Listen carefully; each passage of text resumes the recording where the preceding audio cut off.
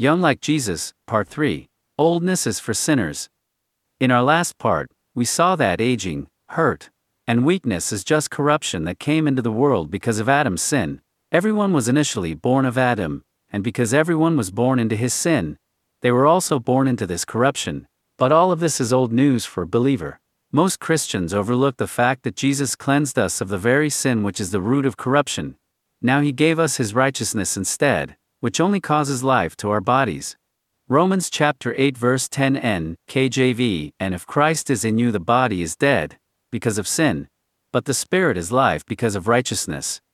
Adam's sin, not your individual sins, is the root of all aging. When you really know that, it reveals how important it is to be cleansed of sin. Being cleansed of sin frees us from all its repercussions, including aging. People don't age because it's always been around. It hasn't always been around. God didn't create things that way.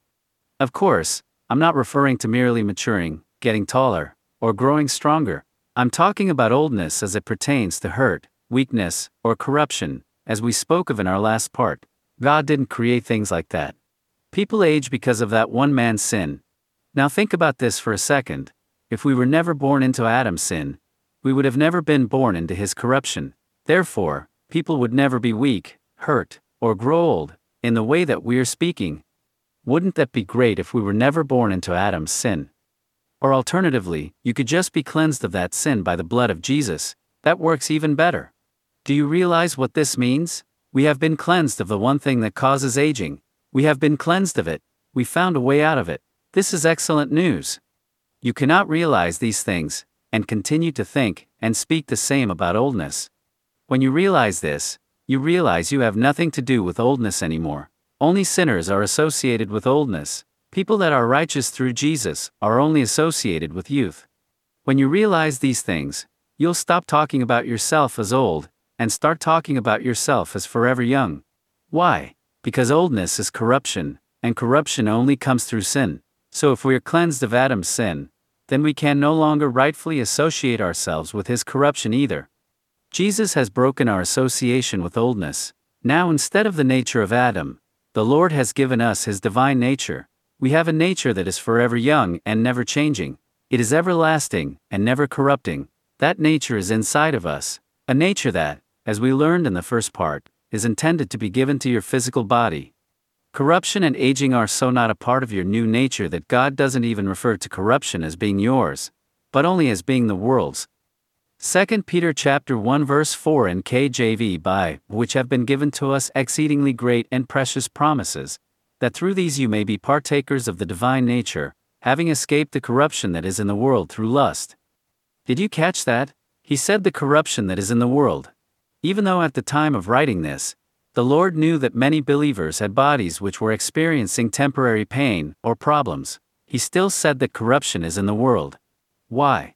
Because God does not associate you with sickness, injury, oldness, or any kind of bodily corruption anymore. And unless God is living in a fantasy, I think we have some catching up to do in our minds. In fact, that verse says that you've already escaped the corruption that's in this world. But how can God say that we've already escaped corruption, even if we see some light and momentary issue in our bodies right now? Well, I have a better question. How could God not say that you've escaped corruption, if you have been cleansed of the sin that causes it? If you're free from sin, then you're free from death. If you're free from lust, then you're free from the corruption that comes from it. Corruption can only bind someone if they are in Adam's sin, but the moment the Lord cleanses you of that sin, is the moment that you are free from all its effects, including oldness. When I speak about being clean from sin, I'm not saying you are clean because you never do anything wrong. All the contrary, I'm saying you are clean because Jesus did something right, at the cross. You are 100% free from sin, because of what Jesus did, through faith in him, not based on what you do. And because you're free from sin, you're free from its effects, all of them.